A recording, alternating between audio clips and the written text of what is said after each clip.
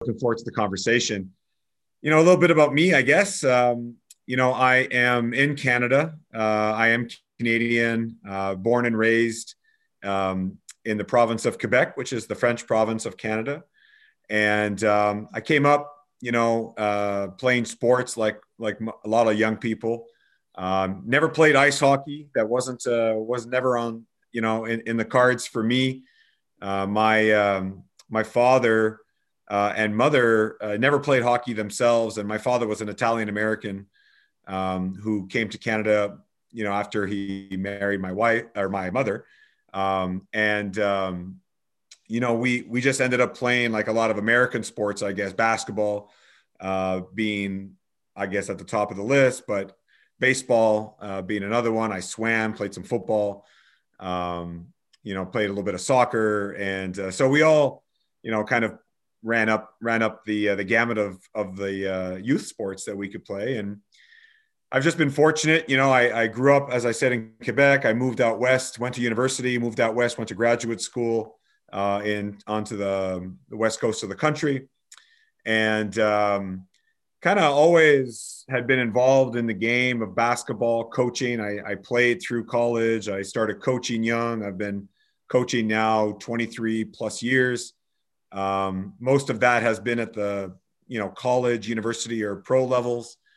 And, it's brought me around the world, man. And sports just been a blessing to our family. My wife and I, we've been fortunate to live in Australia twice, spend time in India, travel across Canada.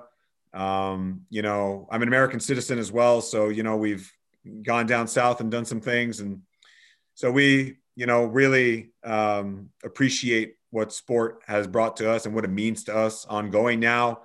We have 3 children, 9, 6, and 3. Hence the 13 and under practice that I was at, about an hour ago with our oldest. Like now what I do, I work at a college I spend a lot of time mentoring coaches, working with youth sports, grassroots coaches, also higher performance coaches at the elite levels.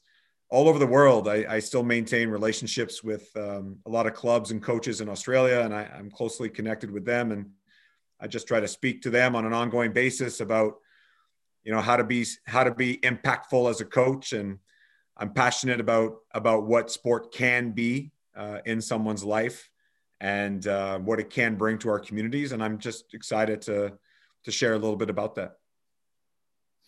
So tell us about what you're involved with right now, what you're doing right now. You talked about you're involved with working with coaches. I know we've caught up before and had conversations about different aspects.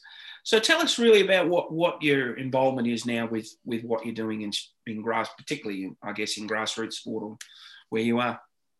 Yeah, fantastic. So I do a couple different things. The first thing that I do is here locally in the Vancouver area, I work with a number of different youth basketball clubs. I am a director of one particular club, and I manage high performance and coaching development at our particular club. But I also work with a series of other clubs, and we've formed a grouping where we can collaborate and share best practices. We formed a competition, like a league together, some standards and things like that. And, that's one aspect of what I do.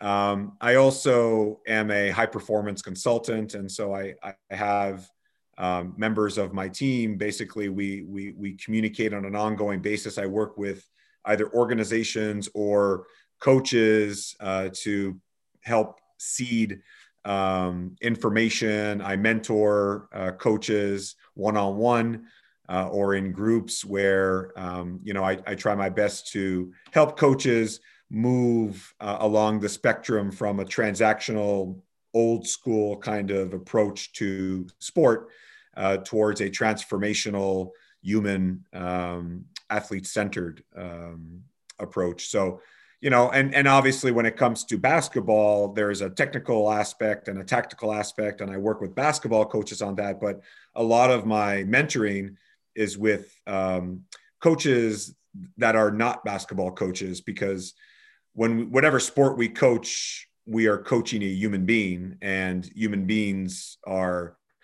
there are some commonalities, of course, between all of us, no matter what sport we play or where we live in the world. So I'm lucky to spend time with coaches in a bunch of different sporting codes. Kieran? You said that you were mentoring some coaches and so forth. How has the mentoring of them helped you? Has that helped you grow, and has that helped you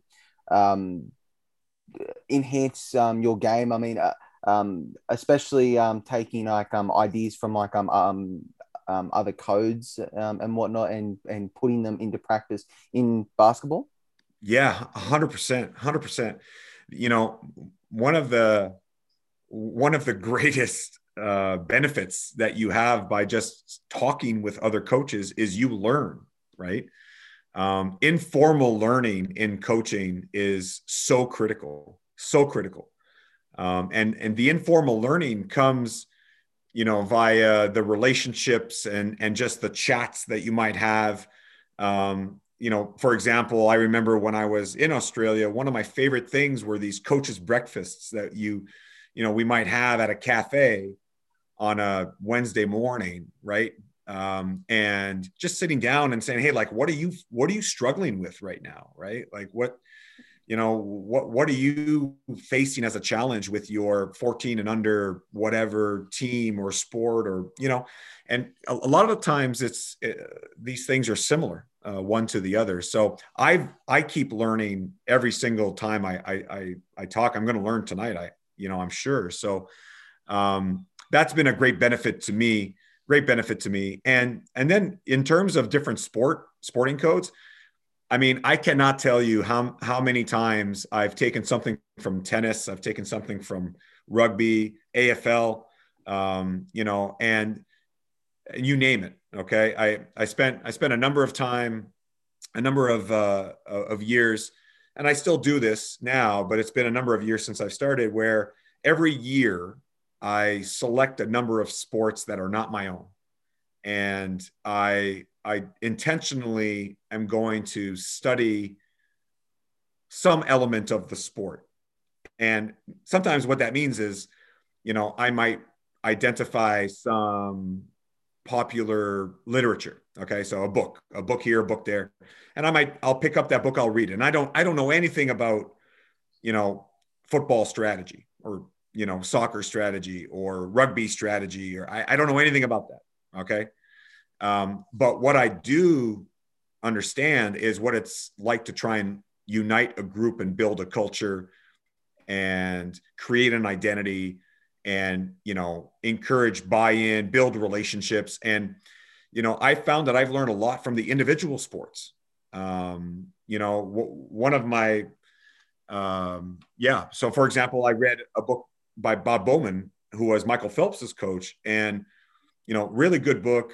And I mean, there is an individual, one coach, one athlete, no other team element other than the relays and things. But super insightful about what that relationship is like, that one-on-one, right? Because in reality, we might have a team, but we're coaching each individual as if it's an individual sport as well, in a lot of ways. So 100%, I love that cross-section of info and just the pollinating of ideas. It's actually really cool to me. Yeah. Because in the AFL, one of the coaches here in the AFL, Alistair Clarkson, he actually says every year he always goes to America or to Canada and tries to study like a team from a professional and try and take that from and try and implement into his coaching and whatnot. So it's actually good to actually hear how that's actually sort of worked and that it's actually working and whatnot. Jerome, have you? I do want to touch on. We can never do these interviews without obviously going to the biggest issue that has dogged sport for the last 12 months or more. where you are, David, has the pandemic affected? Has it affected sport? Has it particularly affected, obviously, youth sport and grassroots sport where you are at the moment? Yeah, it definitely has. We have gone through a cycle. Much like Australia, Canada is a federated state. So we have provinces here, and each province has its own, ways of dealing with the pandemic. Um, you know, Here in British Columbia, we kind of have experienced some ups and downs, like everywhere else, I guess. Early on, we moved from Alberta. I was an athletic director at a college in Alberta, and we moved back to British Columbia, where my wife is from, in the spring of 2020. And so, arriving into BC here now, things were kind of like almost normal. And there was a, good opportunity for, especially starting in July, things opened up. We were practicing. There was a whole lot of activity happening through the summer and fall. No competition, but people were able to create some training cohorts and then maybe compete within those cohorts. This past year, I spent the year coaching at a collegiate team, and in October we were competing like within our team. We weren't competing against other people. So it's been up and down. Like the seasons have been canceled. Now we are kind of in a down phase where our numbers are spiking, and we are kind of in a bad spot overall. But youth sport has been allowed to continue training, just no competition even within your practices. So it's been a journey. Like all of our clubs in our group, have experienced membership drains and sponsorship drains, and of course it's created a gap, a hole for a lot of these organizations, right? So it's been real challenging. We've talked about it, and I know we've talked about it in group conversation. We've talked about it between the two of us as well. And we, when you look from afar, you see that there are some significant issues going on with sport, particularly grassroots youth sport in North America. Are you able to sort of elaborate what's going wrong there? Why does it look like that the systems are perhaps not as effective as they should be? We're seeing issues with coaches. We've seen issues with coaches striking kids, scandals with coaches doing what's going on there at the moment?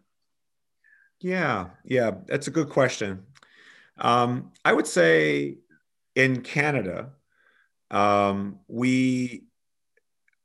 don't feel as if we fully committed to one model or the other. And if I were to create a dichotomy, if I were just to say like, here are two models, I know there are many more, but the American model is unique in most respects. And because we are so close to them and because we are so interconnected with them, like in every way, that I feel like we have gravitated more towards their model on a lot of different topics, including sport. And if there is another side, there is the sort of federated model with a top-down structure, well-resourced. There's an AIS. There's a French National Institute of Sport at the INSEP.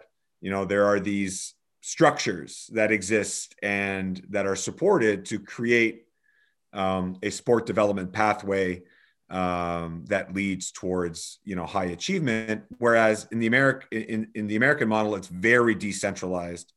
It's very almost like something's going to, by sheer force of numbers and sheer force of will, they create champions. And in Canada, we just don't have the numbers to do that, right? We're only 38 million or whatever we are now. And, clearly we're not 330 million. So we have a much smaller window in terms of our population to find just naturally for these athletes to percolate up. And what that's resulted in is the American model has ballooned into this gigantic industry. And it's a multi-billion-dollar industry, which in and of itself does not mean that it's a bad thing. However, when the dollar is prioritized over the child, then that is a very bad thing. And it's not happening everywhere in every corner of every sport and every club, but it's happening too often. And in Canada, we have some sports that are, as we were discussing the other day, we have some sports that are very federated, if I were to choose that name for that model. And, hockey, ice hockey, and of course, being the lifeblood of the country, there is a lot of resources that's being poured into. There's a lot of structure, there's a lot of development, and it's well built. Other sports like my sport, Basketball Canada is trying really hard. Our provincial associations are trying hard, but there is quite a bit of decentralization, which means that if a group of people do not self-organize themselves with sort of the right values and the right principles, it can really create a difficult situation, right?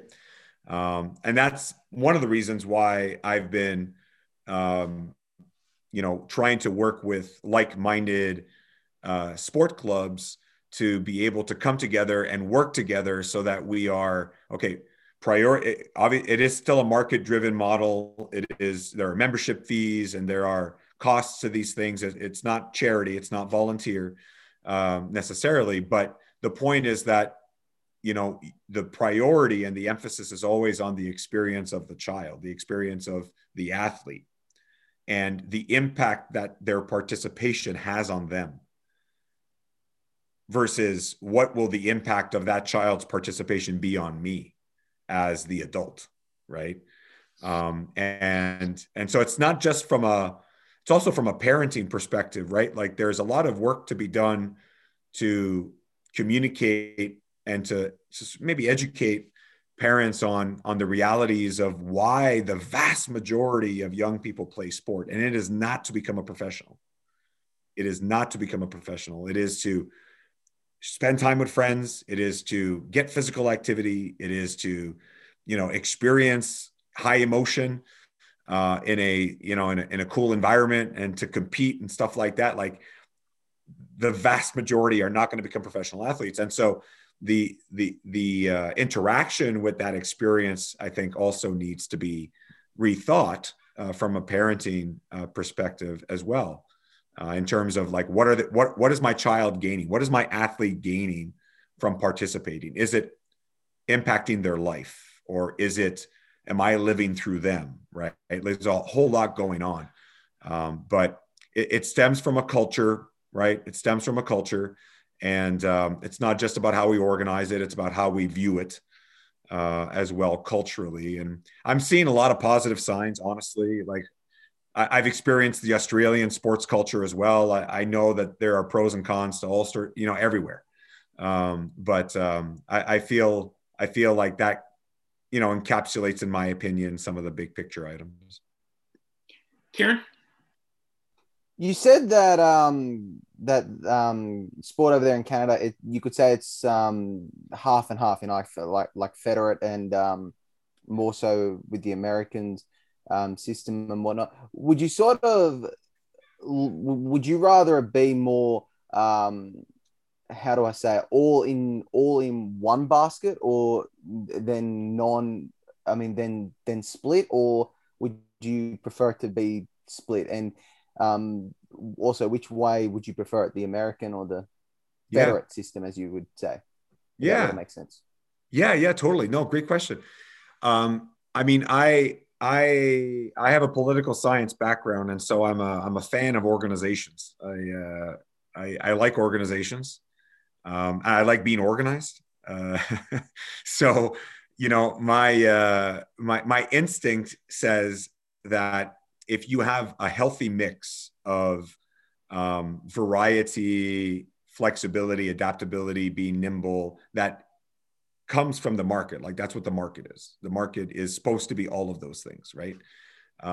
And if you have a healthy mix of all of the good things that come from that side of the equation, and you combine it with a well-organized environment where there are standards and there are the rules of the game, so to speak, that are established and enforced and improved upon, then that brings stability, right? Like when you think about the market, like the economy, what the government does is provide stability. It provides price stability because people can't do X, Y, or Z to cheat the system, right? That's what it's supposed to do.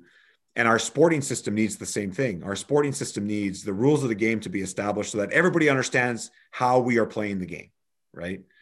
And then if we have that and we can combine it with the creativity of a decentralized model, then I think we could have the best of both worlds. So I don't think that the Canadian system is faulty. I think it's poorly executed in a lot of different ways. But I believe this, that most people that are involved in sport, like the vast majority of people involved in sport, I think have good intentions. They mean well. They try hard. And hopefully one of the things that we can do is help people who mean well, have good intentions, and are wanting to try hard. We can equip them with information and some advice on how to take all of their good intentions and their hard work and make it practical and make it impactful for the people that are in front of them, right? Like, because most of the people that are involved in sport, honestly, are not professionals either, right? Like the people that have the biggest reach into the sports world are the volunteer run clubs with a board of directors and people that are just trying to organize fixtures. Yeah. And they're just trying to get teams together. And the parents are, it's a parent who coaches and they haven't played since they were 15, or, like this is real life. Right. And I believe that it's these people, these volunteers, or these parents that have the biggest reach, the biggest impact, and they get the least support.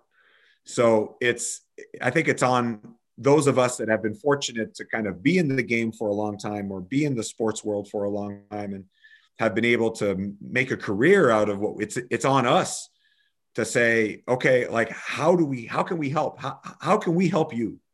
Not, hey, listen to what I have to say and do what I tell you. It's, what do you need? How can I help you? Mm-hmm. Right. And hopefully, there could be a piece of advice, or there could be, some information sharing that can make us all better. Jerome? We've talked about it, and I think David, you've touched on it there. We're now into the 21st century with junior and youth sport. The model that we're using, even here in Australia, for junior and youth sport is a model that was designed for the 20th century.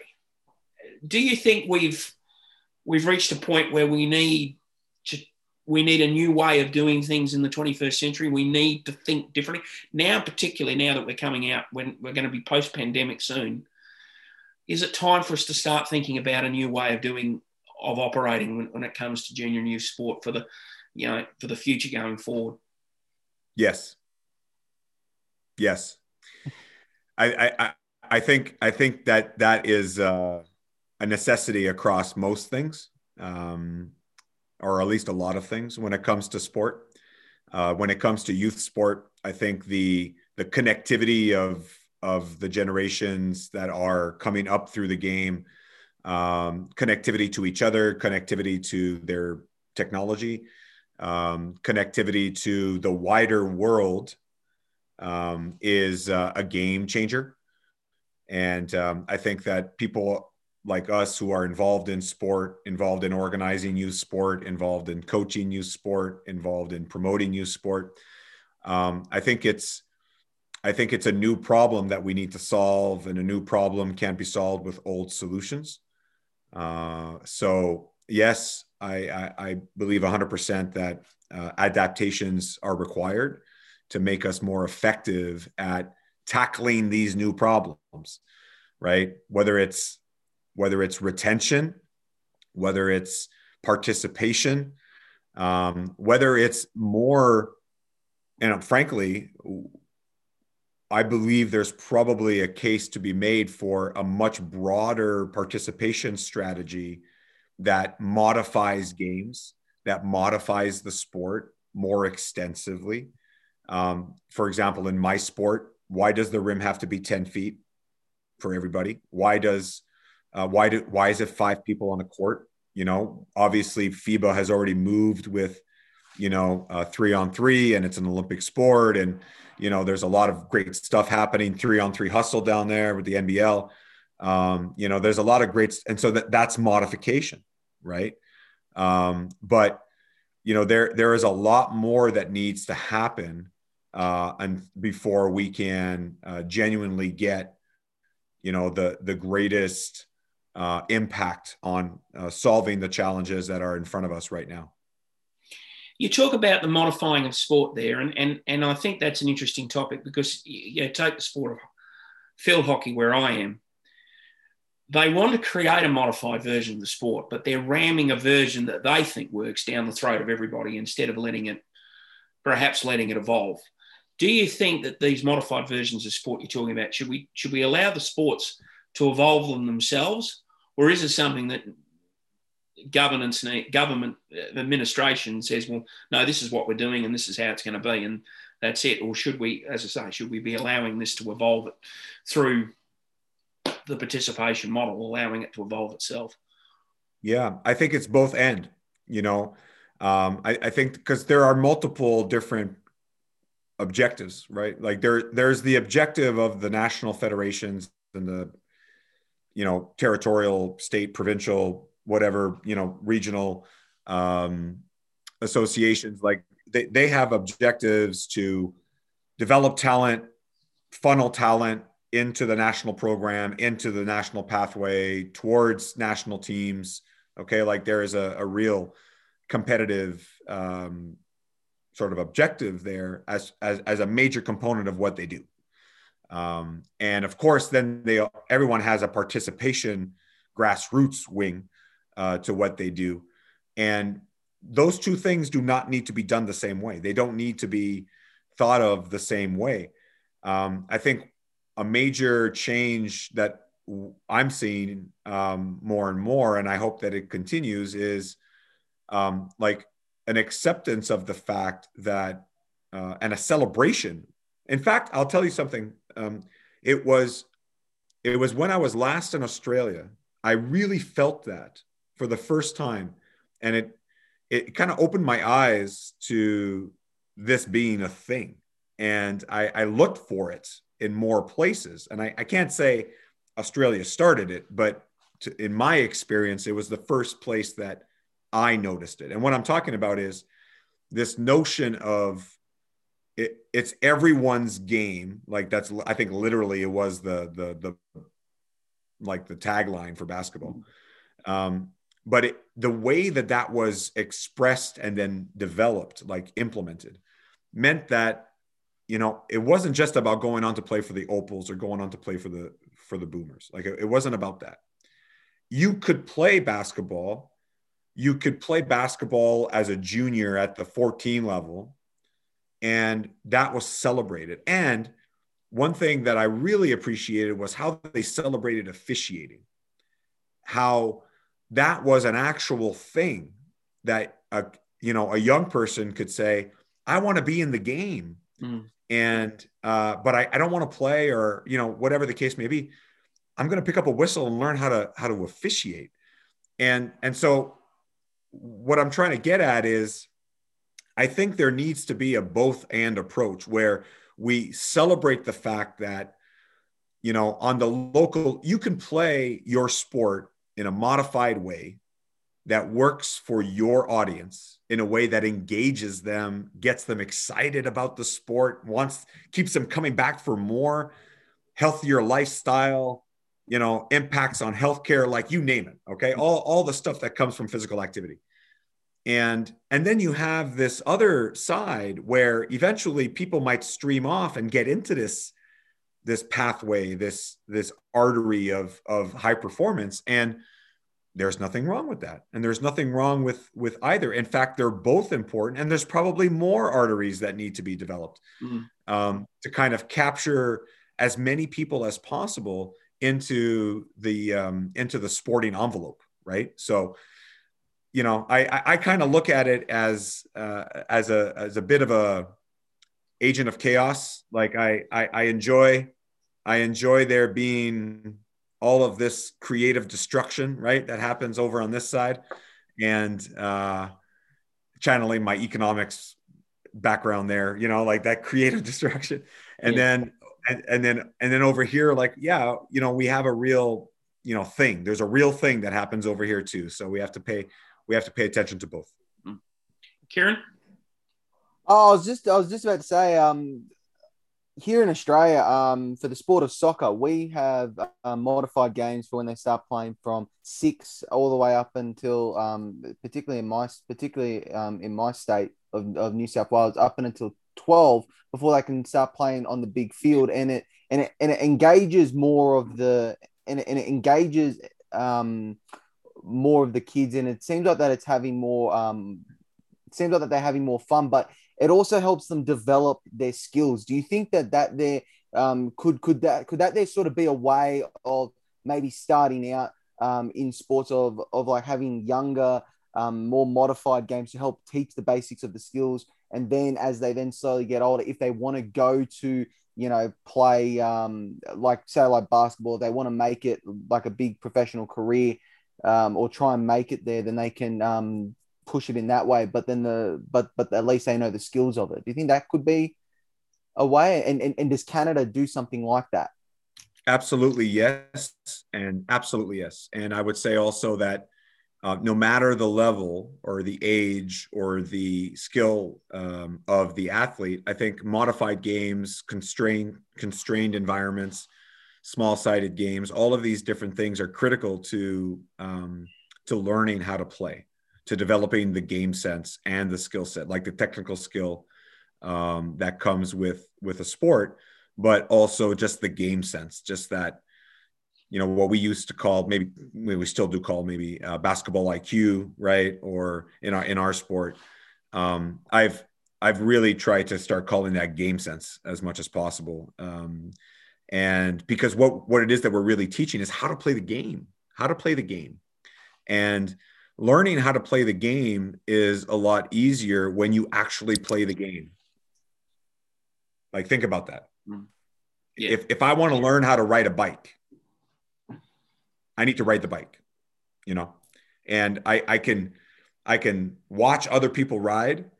I can, you know, but at some point I'm going to have to get onto the bike. And think about how we teach children to ride a bike. They start off in a modified game, right? Like the little ones are on the little walk bikes. They have the little tricycles. Okay. They got the security, the little stabilizers at the back, and they graduate and they graduate and they graduate. I mean, it's the same idea, right? And think about, like, it's in anything. When our oldest is in, you know, grade 3, I mean, they're not doing advanced calculus in grade 3. They're doing what they need to do in grade 3 to be able to move on to grade 4 and 5 and 6, so that eventually they can arrive. They're doing it in modified games. It's the same idea. Learning is learning. So our ability to take sport and to make it relevant for the learner, the athlete, is really on us as the adults in the youth sport case. It's really on us to understand, like, okay, this is not about me giving a coaching clinic to this group of children. And because I'm not talking to coaches, I'm talking to athletes, I'm talking to kids. I need to create an environment where they are going to practice the skills that they actually want to do. Okay. First of all, we say all the time, like, you don't join a basketball team to run track, to run lines, right? To run sprints. If you spend all your time running sprints, you should have joined the track team.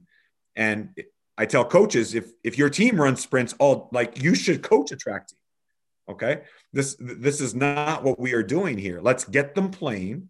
Let's get them engaged in the sport. Let's make sure they have fun, make sure they learn to compete. They learn they have to try to win. You are going to lose. You are going to win. It's a process. Introduce all of that stuff.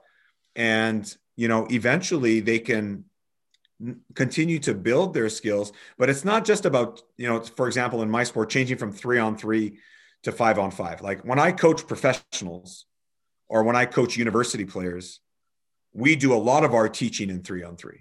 And we do a lot of our competing in 3-on-3 and 4-on-4 and 5-on-5 and 1-on-1. And like, it all depends on what is the best tool I can use to achieve the teaching outcome and the learning outcome that I am trying to get right now. So we are doing it. I don't think we are doing it enough. And honestly, it's not because the people at our federations don't know. They know. They're professionals. They get it, right? Yeah. It's the mom and the dad helping out with the 12 and under soccer team. Like, they don't know, right? Like, how could they know? So that's where we come in, right? That's where the people that do know should be spreading the word and should be, connecting with people. And that's why I do what I do. Because I want to get the word out as much as possible to the people that aren't going to coaching courses, that aren't going to, try and move up the ranks and coach a provincial team or a state team or whatever. Like, they're coaching because their kids are playing. Well, I want to make sure that their kid and every other kid on that team is being helped as much as possible by that experience in sport. And that starts with coaching coaches. You've traveled the world. You've been here to Australia. You've, as you say, you've spent time in India and other parts. Throughout those travels, what did you notice that was similar and was different? And how do you see it? How does the grassroots sporting community globally, in your view, does it have a response? How does it come together to make sure that we can help everybody right across the world improve? Yeah, you know what? I think there are a ton of similarities. The passion that people have for sport is universal, just the love that they have for their sport or for the competition element or for the coaching element. You don't need to be a professional coach or a professional athlete to really make an impact on the life of a person that's in front of you. In fact, most people that you are going to impact, it's not going to be because, you know all this stuff about a sport. It's going to be because you cared about them and you cared enough about them to get to know them and to be invested in their success. And frankly, that's being a good person, right? So, if we boil it down, right? I mean, the coaching element is really about just trying to connect with people and help them succeed. And of course, you have to be driven and competitive, and you need to know your sport, and you need to know how to teach, and you need to, all of these different things. Of course, you need to do that. But at its root, it's about connection and relationship and empowerment and teaching and mentoring. and that relationship that exists between the coach and the player. So, these things are universal. They're universal. I've seen them firsthand in coaches all over the place. And in every sport at every level. And in fact, it's almost more prevalent in the people that are really driven enough to work a full-time job, have a family, hobbies, all these things that they have, that we all have in our lives, right? To whatever it is that we have going on. Everyone's busy, right? Like we all have busy lives. They still rock up on a Friday night to help coach a U16 fixture of rugby, like they're still talking to their athletes. They're still trying to educate themselves. Like that's love, man. Like that's not just love of the sport. That's love of the athlete. And that's just so inspirational to me. So I think we have a responsibility as a grassroots community to not rely on this. Here comes the agent of chaos, but to not rely on, the formal systems, okay, to catch everyone, because they just can't. It's not they don't want to help as many people as, of course they do, right? Because the vast majority of people are well-intentioned. They work hard, right? But there are just some inherent limitations there, right? So it's on us to say, all right, like I'm not just going to look to, the state association or the national association or whatever. Like I'm going to find other people that agree and that are connected to this cause of promoting sport, promoting healthy living, promoting participation, promoting empowerment, promoting good coaching and transformational leadership, and all of this stuff that we believe strongly in. You know what? I'm going to find my tribe, man. And I'm going to go out there and I'm going to work with people to make it into the small town, to make it into the small club, to make it into, so that they can also benefit from that. Why would it only be someone in like a Western country that child that lives in another, that child needs the same thing. And, if we have resources, it's not just our children that deserve good coaching, that deserve good mentoring. It's everyone. And it's not just coaches, right, in North America or New Zealand or Australia or Europe or you name it. It's not just those coaches that, are working hard and that are passionate about what they're doing. It's all coaches. And that's why we have to, that's why I do what I do. That's why I want to connect with as many coaches as possible. That's why I want to work with as many coaches as possible. That's why I want to help as many coaches as possible, because it's not feasible for one person or even 100 coaches to coach every kid in the world. Yes. But if we all coach and mentor X number of other coaches, it spreads out, right? And that's what I'm spending my time trying to do. So. Well, thank you, David, for being a part of the Great Sports Debate. Kieran's got one last question, and it's normally, I'm hoping it's the one that he normally asks, but I don't know. But I'm going to go to Kieran anyway. Well, actually, no, Jerome. This one was because of this question I was actually going to want to ask. I actually wanted to ask earlier on in the interview. You said about you said that you're in the college system with high performance and whatnot, and how you were playing against pretty much yourselves in the training and whatnot, and now you're getting to the point there where you might be going into like another lockdown-ish or period and whatnot. How has that affected not only you guys as a coaching staff or whatnot, but the players as well? Because I mean, like there would have been players who would be in their last year of college and potentially might not even actually get to play again. And like all that there. How did the coaching staff deal with that there? And like how did you how are you getting through that? Yeah, well, I can speak for, the broad, I guess in general terms, about what our collegiate system has been like across the country. And basically we adopted just a full stop on post-secondary sport in Canada.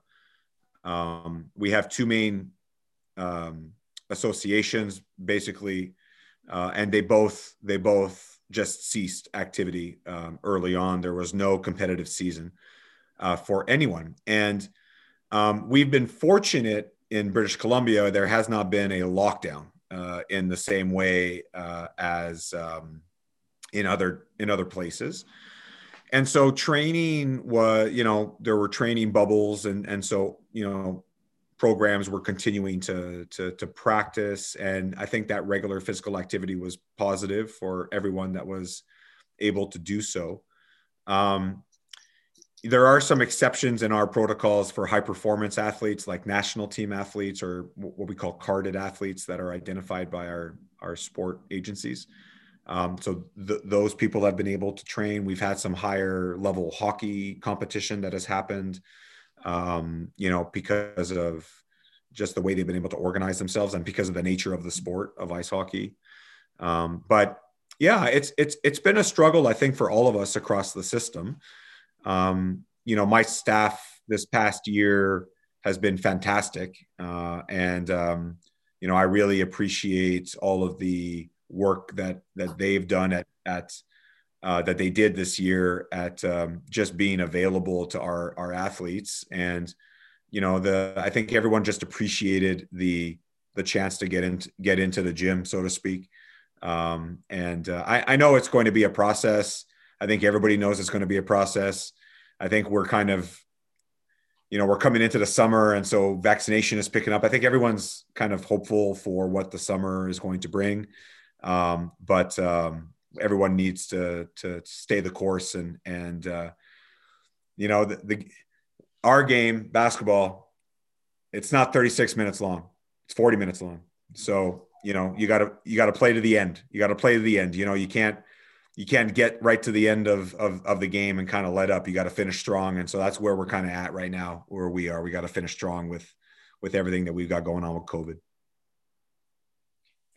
Kieran, I know you always ask the question to finish, so what? I mean, my sport and non-sport, is that, or is that? I'm ready. You've got another question in the deck. No, I'm ready. Oh, well, trust me. I would have tons, but we'd be here till the cows come home. But just to end off, I normally have a little segment called sport and non-sport. What are you looking forward to in sport, and what are you looking forward to in non-sport for the week? So what's your one for this one, Dave, before we let you go? Yeah. So what I'm looking forward to in the week to come. Yeah. Okay. Or until you come back on. Oh yeah. Okay, cool. Well, I mean, non-sport for me, we've got some big family stuff happening, right? Like it's my daughter's turning 4. My wedding anniversary is coming up in May. Our son's turning 7 in June. Oh, wow. This is a lot of stuff happening. We've been so fortunate to spend a lot of time together, and I mean, we're really privileged, obviously, that our situations here have been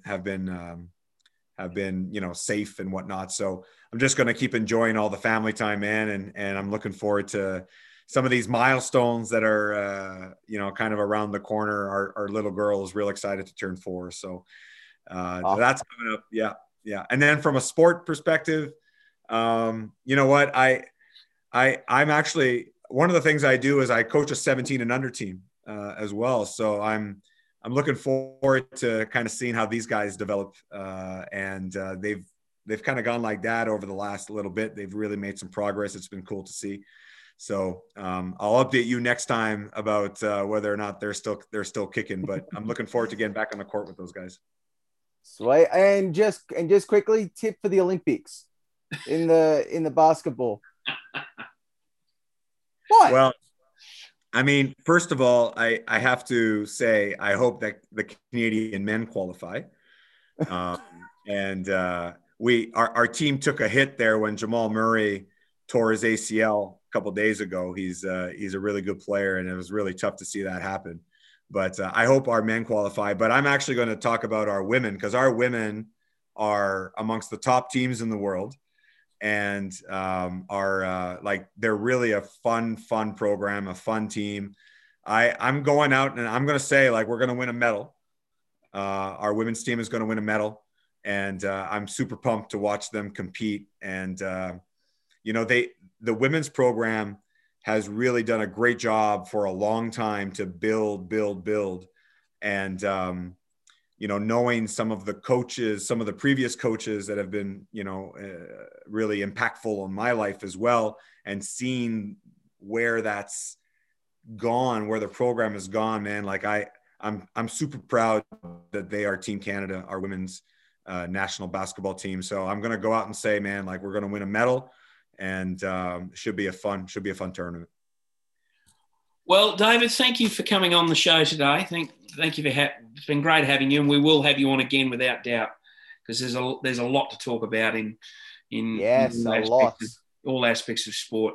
And from a Big G Sports Global point of view, we're going to be barracking for the South African national men's hockey team at the Olympics. So why shouldn't we barrack for the Canadian women's basketball team as well, while we're barracking for Australia? Yep. Obviously, we don't want them to take any medals away from Australia, but of course, we'll still be cheering them on. So again, David, thank you for being on today's show and participating in this great sports debate with us. No, I appreciate it. Yeah, thanks, Kieran. Thanks, Jerome. I really appreciate you guys having me on. I just want to say to everyone listening, you know, everything that you are doing in the sporting world, it matters. You know, keep working, and keep your passions, you know, where they are. And you know, if I can be of any help, I mean, I really just encourage everyone to reach out and contact me. You know, I'd love to connect with as many people as possible, and just grow sport and grow coaching, you know, in any way I can. So thank you for having me on. I'd love to come back again. It was a lot of fun, and appreciate you guys. And just to let everybody know, David's done some things already with us at Big G Sports Global. Spoke to a group of hockey coaches in Cape Town. I think you're in the middle of planning some coaching stuff for a group in Russia. So, you know, this is it, guys. It's all about sharing knowledge and sharing information around the world, and it is, you know, Zoom makes it so much easier to be able to achieve that. So yes, totally agree. And it's only the beginning. Thanks again, David. Thank you for being with us. Thanks, Dave. Absolutely, guys. Appreciate you. Thank you.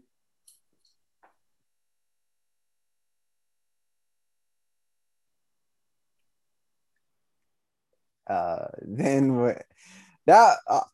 tell you what, David really knows how to spell. I mean, just hearing him talk, he sounded like a motivational speaker. I was going to say, but really, it was he spoke really good, very knowledgeable, very good. And you know what? I think I actually might back for the Canadian women's basketball team. I mean, along with the female South African men's hockey team, because we want to see them do. Oh, yes. So, you know, we want to see them along with Australia, of course. Of course, because, but you know, that's what sport's about. That's what sports is yeah. about. We tend to think here in Australia, we tend to get a bit one-eyed. We tend to think it's only about Australia. But when you get to a thing like the Olympics, we forget what the Olympics is actually about. We forget what sport's actually about. It's not about winning gold medals. Yeah, gold medals are great. Medals are great. The feel-good stories. It's about participation. It's about competing. It's about being there. It's about experiencing. And we often forget that. And we often forget that when we're talking to young people. You know, we need to remember that. You know, no one takes up sport because they want to win a gold medal. They take up sport because they love it. Particularly when they're young kids. And I always say this to young kids out there that are struggling, that are having a bit of a difficult time of it, that are playing, you know, maybe they're in youth and they're in their teenage years and they've been rejected a couple of times for state teams and all this, and they're struggling. And I say to them, why did you start playing hockey or cricket or whatever it is? And they say to me, because I loved it. And I said, well, you just got to remember that. Go back and remember that. You didn't pick. And even the professionals, they always say that, like, when they take time away, or like they found their love for the game again, like that's what they always say there. And yeah, we're seeing it right now over in Narrabeen. Mick Fanning's just returned to. He's returning as a wild card in surfing over in Narrabeen in Sydney this weekend. So, and he's been out of it for a while. He's had a kid. His wife's had a baby. So it's important. It's important to remember those things. It's important to remember that's what we do it for. It's for passion, and I hope Mick does well. I hope he has a great World Surfing League event. Wish him well. But anyway, looking around at some of the quick topics before we wrap up today. Just one thing before I got to say, Jerome, did you see the final? New South Wales versus WA? Did you see the final? Yeah, New South Wales deservedly won. WA didn't bat well. They bowled better, but they didn't bat well. New South Wales really winners. Can I say this now? I'm actually happy Jack Edwards had actually scored 100 in that final, because as a Sydney Sixers fan and also as a New South Wales fan, New South Wales boy, Jack Edwards has been copping a lot. I mean, like, he was pretty much like the whipping boy for the Sixers and even for New South Wales as to why he was getting picked. Everyone asking why is he getting picked and so forth, and just to see him get 100 in a final, I'm actually glad. I'm absolutely stoked that he got it. And to be honest, New South Wales won, and also I also got to have a good little dig at you too, Jerome, there, because you said last week WA was going to win. Yeah, but unfortunately, as I'll bring up in a few little minutes, things aren't going so well for you in Queensland right now. No. We're not going. Yeah. That game there, Queensland have won it. I'll say that now. Unless a miracle happens. Just quickly, I need to interrupt here because I want to apologise to all our fans on Facebook who normally watch our Facebook Live. For some reason, the feed on Facebook's not come through today. Now, it could be something that's been done at our end, or it could be something that Facebook has done at their end. I hasten to guess it might be something Facebook's done at their end, because they've been mucking around with a live restreaming service again. So there's a possibility. So that's why a notification didn't come out on my phone. Yeah. I was waiting for the notification. I've got a feeling what might have happened, Kieran, is that Facebook have been playing around with their live stream and how you cross stream. You restream, and I think what's happened is that they're not matching. They've been fiddling around with it, and the result is that sometimes it buggers up. This is what Facebook does. They go and change things on you, and the next thing you know, you got to do another step. Anyway, moving on from that. So apologies to that, but we will put this will go up on Facebook. You will be able to watch it through Big G Sports Global TV. It will be there as well, so yes, you can see it. And we will make sure of that. But let's talk some of the things that have been happening. We haven't got a lot to talk about, but we do have a couple of things. The Shield final, not looking good for New South Wales. Didn't bat well in the first innings. Mind you, I'm just going to check to see where things are at. In saying they didn't bat well in the first innings, you've got to see how Queensland's doing. I think they were 3 for 70 last time I checked. Well, interesting. Queensland are 1 for 147. So... 1 for the ship's probably the ship's probably sailed there, but you never know. Shield finals are strange things. They're 5-day cricket, so they can turn around very quickly. Let's have a look at the scoreboard. Well, Queensland's in the Queensland's in the box set. I mean, even if it's a draw, Queensland win it. So I mean, New South Wales really needed to get off to a really good start in the first day. They needed, because it was a 5-day match, they needed to get at least 300, or at least they need to get at least 300 minimum, or just bat for maybe a day and a bit, because it was a 5-day match. And then Queensland, Queensland can just bat for, in all honesty, Queensland can bat day 2 today. They can't. Bonus point. What? The Shield final doesn't go to the team. The Shield final doesn't go to the team that finishes on top. It's decided, if there's no result, it's decided on bonus points. So Queensland actually can't go on and on and on in their first innings because they need to make sure they get more bonus points than New South Wales out of the first innings to make sure they secure the final. So they won't be able to bat on. But wouldn't that just be the same there? I mean, if they bat it on and on and on, I mean, like, for instance, if they get, like, let's say if it's 300, let's say if it's however many runs they get in 100 overs, if they just keep batting on and on and on, and they get, 400 in 4 overs, New South Wales got 147. Yeah, but they've got to make sure, what it is, Kieran, they've got to make sure they have more runs in that first 100 overs of bonus points than Queensland, so that they've got more bonus points than Queensland. So, and they've got to remember that you get more points for wickets than you do for runs. So they've got to remember, and that's very important, that they make sure New South Wales doesn't get a heap of wickets. But at the moment, at 1 for 147, with Marcus Labuschagne on 82 not out, Marnus is looking pretty good at 82 not out. So at the moment, it's Queensland's final. But remember, drawn final doesn't automatically go to the team that finishes at home. So they'll need to make sure they secure. That's what I just said. Over the bonus. Didn't I just say that there? I mean, like, couldn't they just bat for just, all day 3 and then day 4? No, because it'll bonus point. They've got to make sure their bonus points are safe and secured.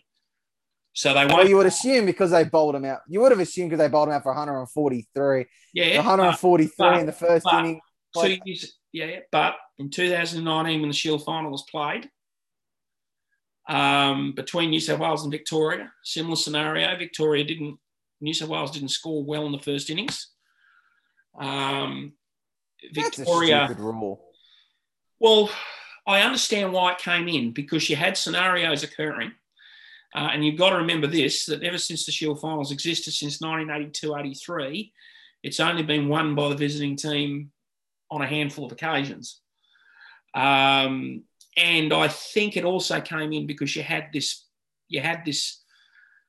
a period there where Victoria were being a bit shonky where they were hosting the final. If you recall, Victoria hosted the final down in Hobart against WA on a wicket that was basically designed for both teams, and both teams scored tons of runs, and the game was over. So I think that's why this came in, because of that, what was happening. Whereas if you go back into the 80s and 90s, Shield finals were often very competitive, and there was a result in 5 days because both teams were trying to win it. But in more recent times, that wasn't happening. So I think that's why that it was brought in. Whether I agree with it or not, I got one simple solution to it. The team that finishes on top should get an advantage of being the host for the final. But the concern I have... I got a simple solution. Yeah. I got a simple solution for it. The team that finishes first at the end of the regular season wins the minor premiers. Then when it comes to the final for the top 2 teams, if it's a draw at the end of the final, they become joint winners. Simple as that. Yeah. That way it forces teams to actually say, you know what, we don't want to be joint winners here at a draw. Let's actually try and win it. Or you go all the way back to the way it was before they introduced the Shield final. You reintroduce a much stronger bonus point system, which they did in the 1970s and the early 80s. And the team that finishes on top wins the Sheffield Shield. Yeah, I mean, look, I'd rather that. Well, yeah, look. That's actually what they did last year because of COVID. But the reality is in the past, if you go back before the Shield final, just for a little bit of history before we move on, Sheffield Shields often came down to the last week of the season. That's how close it often was. And it was normally that close, 4 teams could win the Shield in the last round. In fact, in one year, I think it might have been the 1980-81 season, all 6 states, all 5 states, or whatever it was at the time, could have won the Sheffield Shield that year. That's how close it was, based on outrights and bonus points and all of that. So you didn't need a final to make it competitive. Now you have a final. So, I don't know, the Shield is something, really, in reality, the Shield is something that probably doesn't need a final. It probably doesn't need it. it was introduced originally as a bit of a showcaser. And yeah, maybe when the test players were there, because you've got to remember that back when more often than not, the test players were always available for it. So you always had big names playing in the Shield final. Whether the Shield needs that now, I don't know. Whether it could go back to what it used to be, probably could. But anyway, that's a topic for another day. That's a topic for another day. Well, here we are again. Cricket's at it. Cricket has the same thing again, the same issues again. Integrity has bobbed up. Integrity has become an issue of the game. Heath Streak's just been banned for 8 years for corruption due to gambling and betting. Really? Yeah, providing information to bookmakers. Jesus. He's just been banned for 8 years. Yeah, I'll say this now. This would put Zimbabwe cricket back a while because wasn't he during? Obviously Zimbabwe weren't a very strong nation, but like him, Brendan Taylor, they were really the golden boys of Zimbabwe cricket. Like they were one of their best. Well, you got to remember he was head coach of Zimbabwe, and he's assistant coach in the IPL. So he's got a lot of involvement with Zimbabwean cricket. He runs academies in community. He's got his name on academies in communities in Zimbabwe. So here we are again. But here we are again, and it comes down to one simple fact. And that's to do with the integrity of the sport. And here we are again. The sport's got a problem. It needs to address the situation because this keeps going. And I have to say it, India needs to address the situation. Because this is an Indian bookmaker yet again. They need to address it. They need to actually crack down because this clearly is continuing to be a problem. I think it also kind of shows. I don't want to defend the bookmaker, but I think it also kind of shows where Zimbabwe cricket were at as well. Don't get me wrong. Because the good news. Because for the golden, because like I'm going to call him and Brendan Taylor the golden boys until the end of this stream.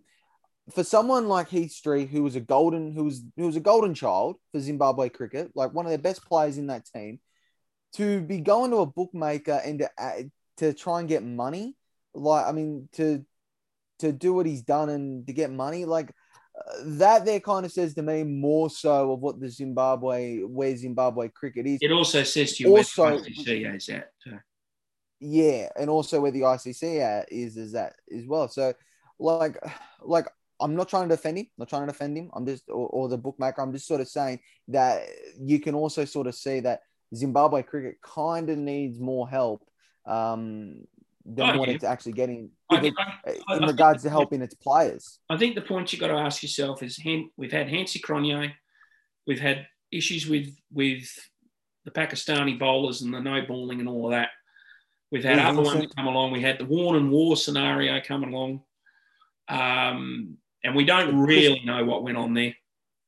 Wasn't there New Zealand ones, Chris Cairns and Lou Vincent? Yeah, and that was an Indian bookmakers. That turned out that was someone else. I could have gotten the names wrong. I'm not sure. Yeah, you were right. You're right. And now and again here we are. And I just think it comes down. You're right. There's two things. It comes down to Zimbabwe cricket. It comes down to the ICC. He's had an 8-year ban. I don't think that's enough. I think in this case it should have been life. I think you've got to get tough, really tough. And the only way you can get really tough is to say, look, this is not tolerable. This is not acceptable. You can't do this.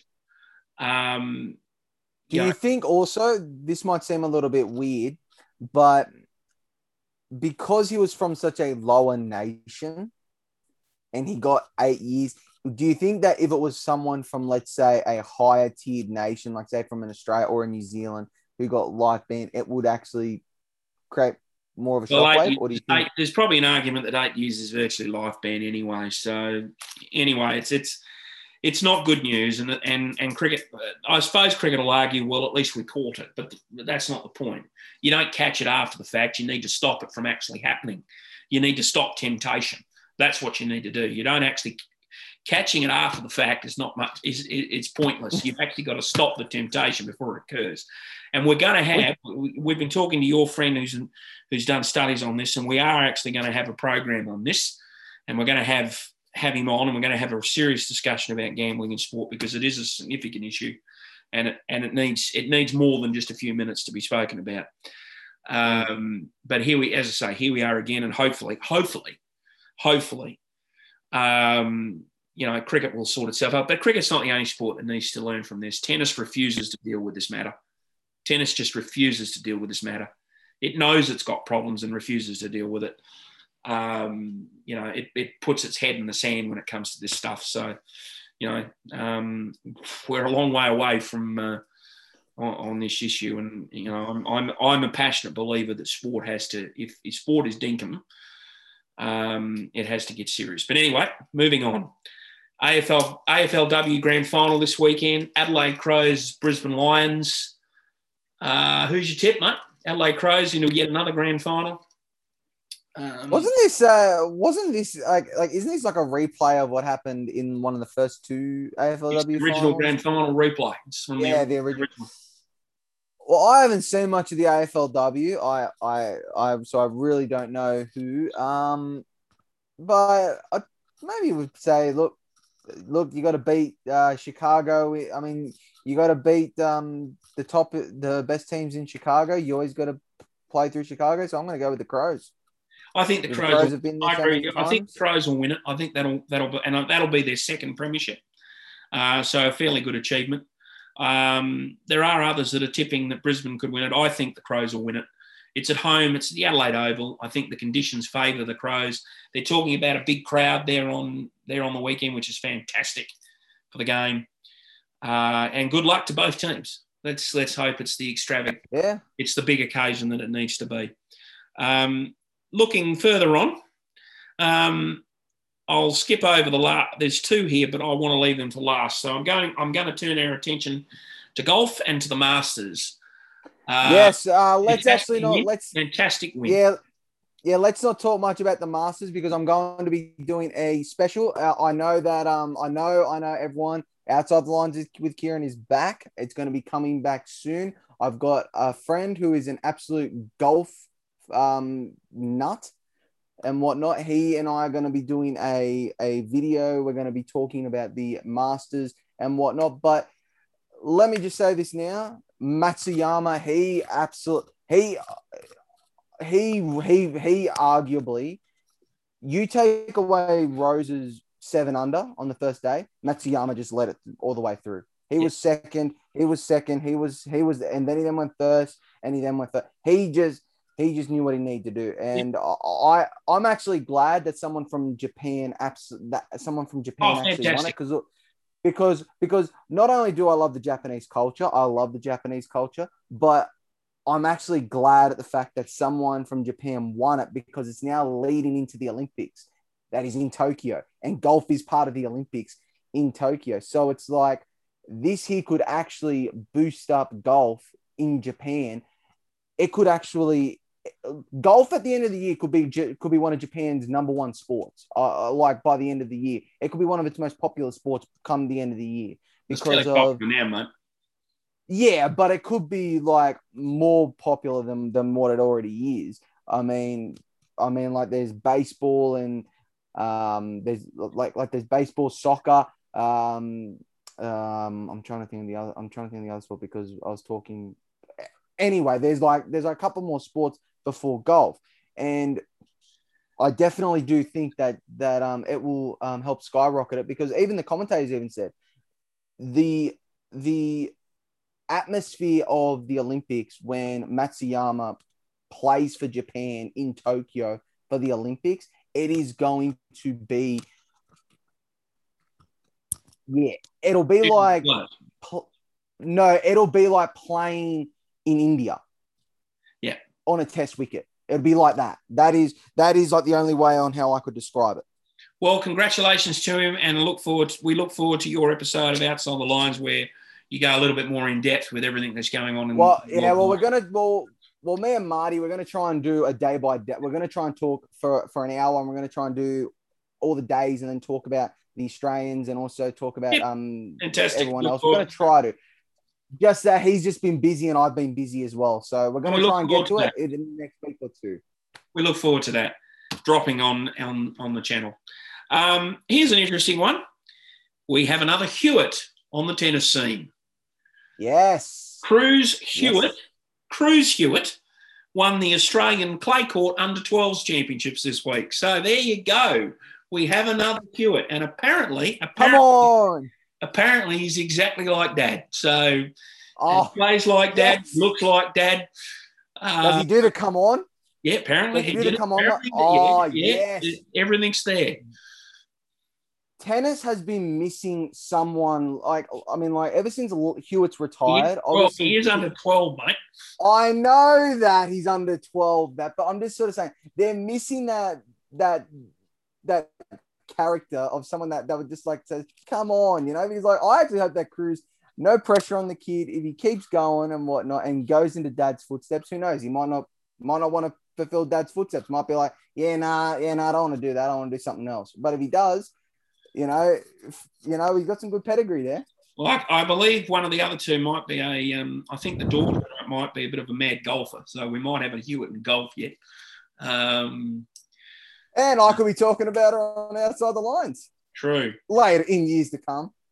Now, the last one, and I want to bring this up. Well, actually, last two, but I do want to bring this up. I read this the other day and I was looking through. Congratulations. This is amazing. Congratulations to the Lilydale Football Club in northern Tasmania. They turn 100 this week. They turn 100 this weekend. They've got their 100th birthday celebrations.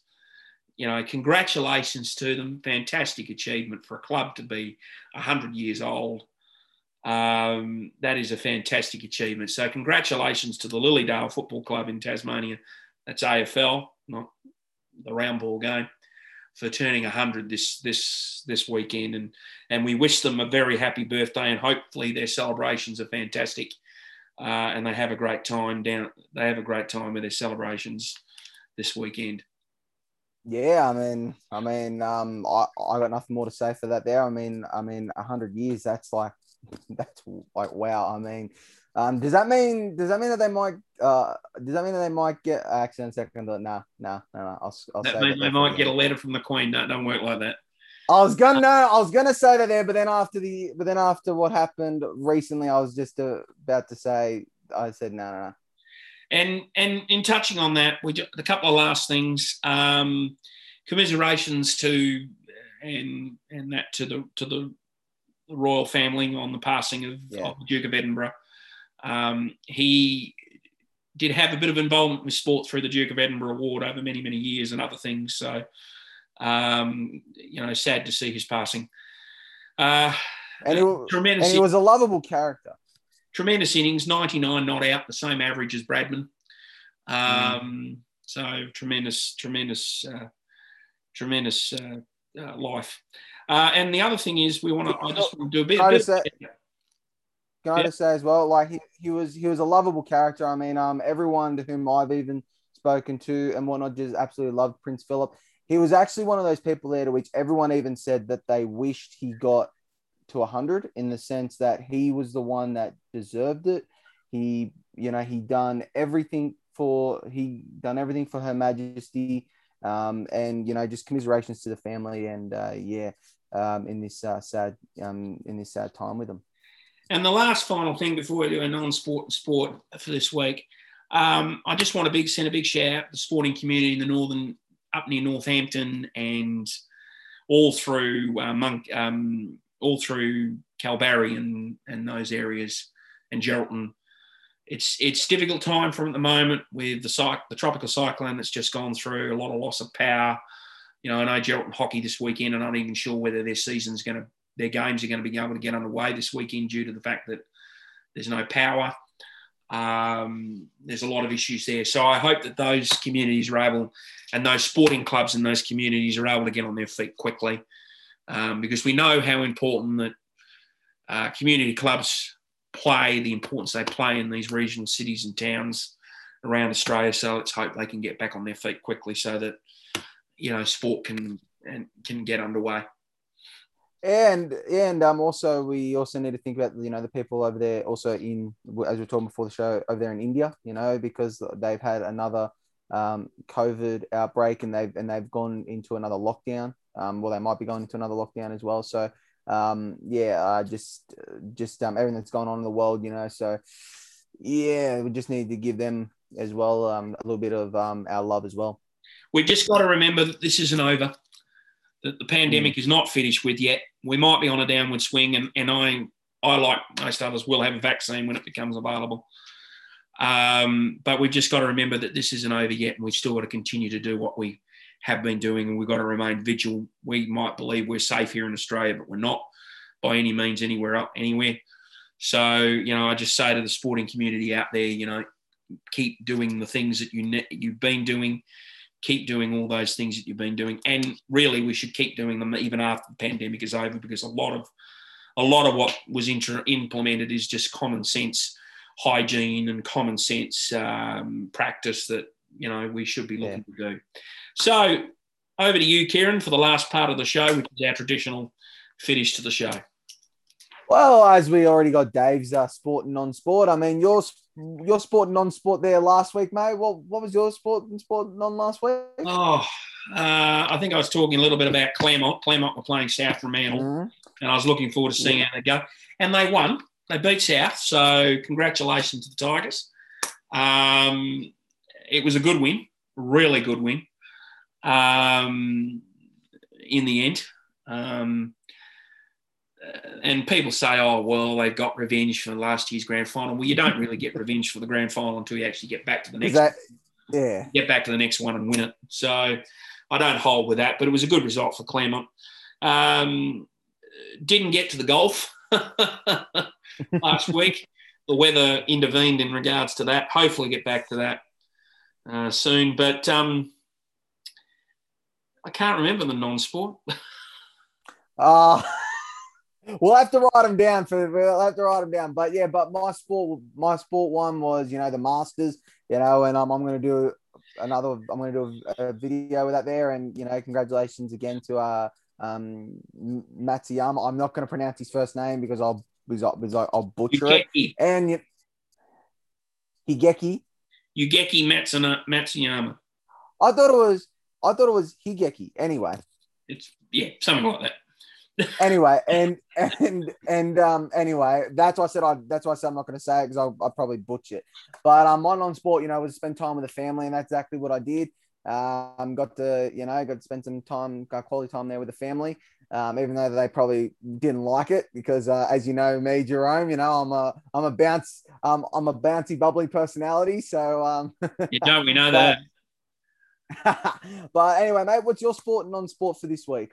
Sport-wise, that's an interesting one. Well,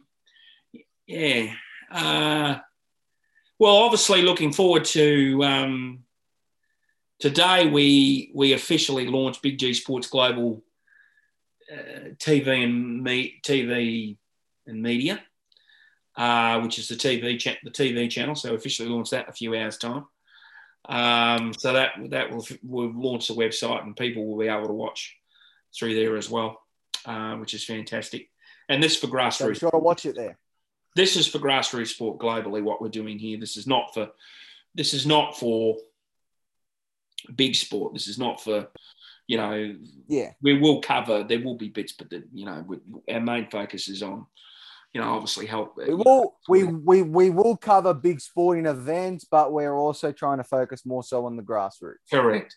So that's coming a little bit later. But in terms of the weekend, obviously it'd be good to get back to the golf course on Sunday and cover the junior golf. We haven't been there for a few weeks, so it'll be good to get back out there and see how those young golfers are going. The weather in Perth is going to be good for the weekend, so it'll be good to do that. Non-sport wise, what's coming up next week? I'm not really sure, actually. Probably, spending time doing some other stuff and hanging around. Obviously need to catch up with some people, so that will possibly happen. through the week. Was meant to catch up, particularly one guy I was meant to catch up with on Wednesday, but it didn't happen. So we hopefully next week maybe. But yeah, so that's it from my end. Well, my sport for this week, to what I'm looking forward to, is actually happening tonight in the NRL. Roosters versus the Storm. You know, I think that game is absolutely going to be an absolute blinder of a game. You know, I mean, arguably two best fullbacks in the game at the moment, other than South Sydney's Latrell Mitchell, in Ryan Pappenhausen and James Tedesco playing off against each other. You know, so like I'm really excited.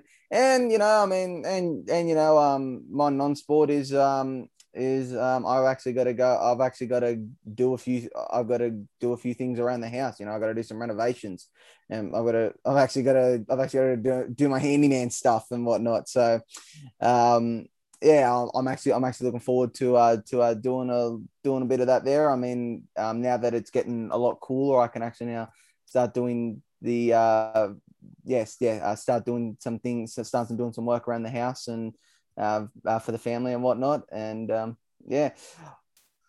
sure thing and doomsday, you know, so like you tipped for in NRL or AFL can be any game and your doomsday. Oh, sure thing. I think my sure thing is AFLW Grand Final. I think the Adelaide Crows will win, and they'll probably win quite comfortably in the end. So that's probably my sure thing. From a doomsday point of view, I think Nathan Buckley's in trouble. I think if Collingwood lose this weekend, Who are they playing? I'm not sure who they're playing, but I think if Collingwood lose this weekend, the drum beats that have already sort of started are really going to start, and there will be a lot of questions. Collingwood don't often sack their coaches mid-season. It doesn't tend to happen. But I think in this case, you're going to see a very, very strong drumbeat occurring if they particularly don't win this weekend. And I think you could be facing a scenario within another 3 weeks where, you know, Nathan is seriously contemplating his future at Collingwood and whether he needs to announce that he's stepping down as coach. So I think this is a pivotal game for Collingwood this weekend coming. Oh, they are. They're playing West Coast here in Perth. I think it's a pivotal game. If they can't win it, which is going to be hard to win, although they do well over here, as we know. Yeah, I think those drum beats that have begun are just going to get louder and louder and louder. And, I think the news won't be good for him if that occurs. And I think probably by round 10, there's probably one of the very first times in Claremont history, in Collingwood's history. Collingwood's history, you could have a scenario where a coach steps up to the microphone and announces that he's stepping down mid-season. Yeah, I've been watching most of the footy in the AFL, and I tell you what, I mean, some of the teams there, it's been very high scoring, but you know that's another discussion there for another time, and you know the rules and the games. My sure thing. My sure thing. I actually can't pick a sure thing because my sure thing was either. Actually, you know what? My sure thing is that the Roosters and the Storm game is going to be an absolute classic. That's my sure thing. Doomsday. My beloved West Tigers get thumped again. Yeah, they're in a bit of a flat spot. Another thumping. I mean, I'll say this now.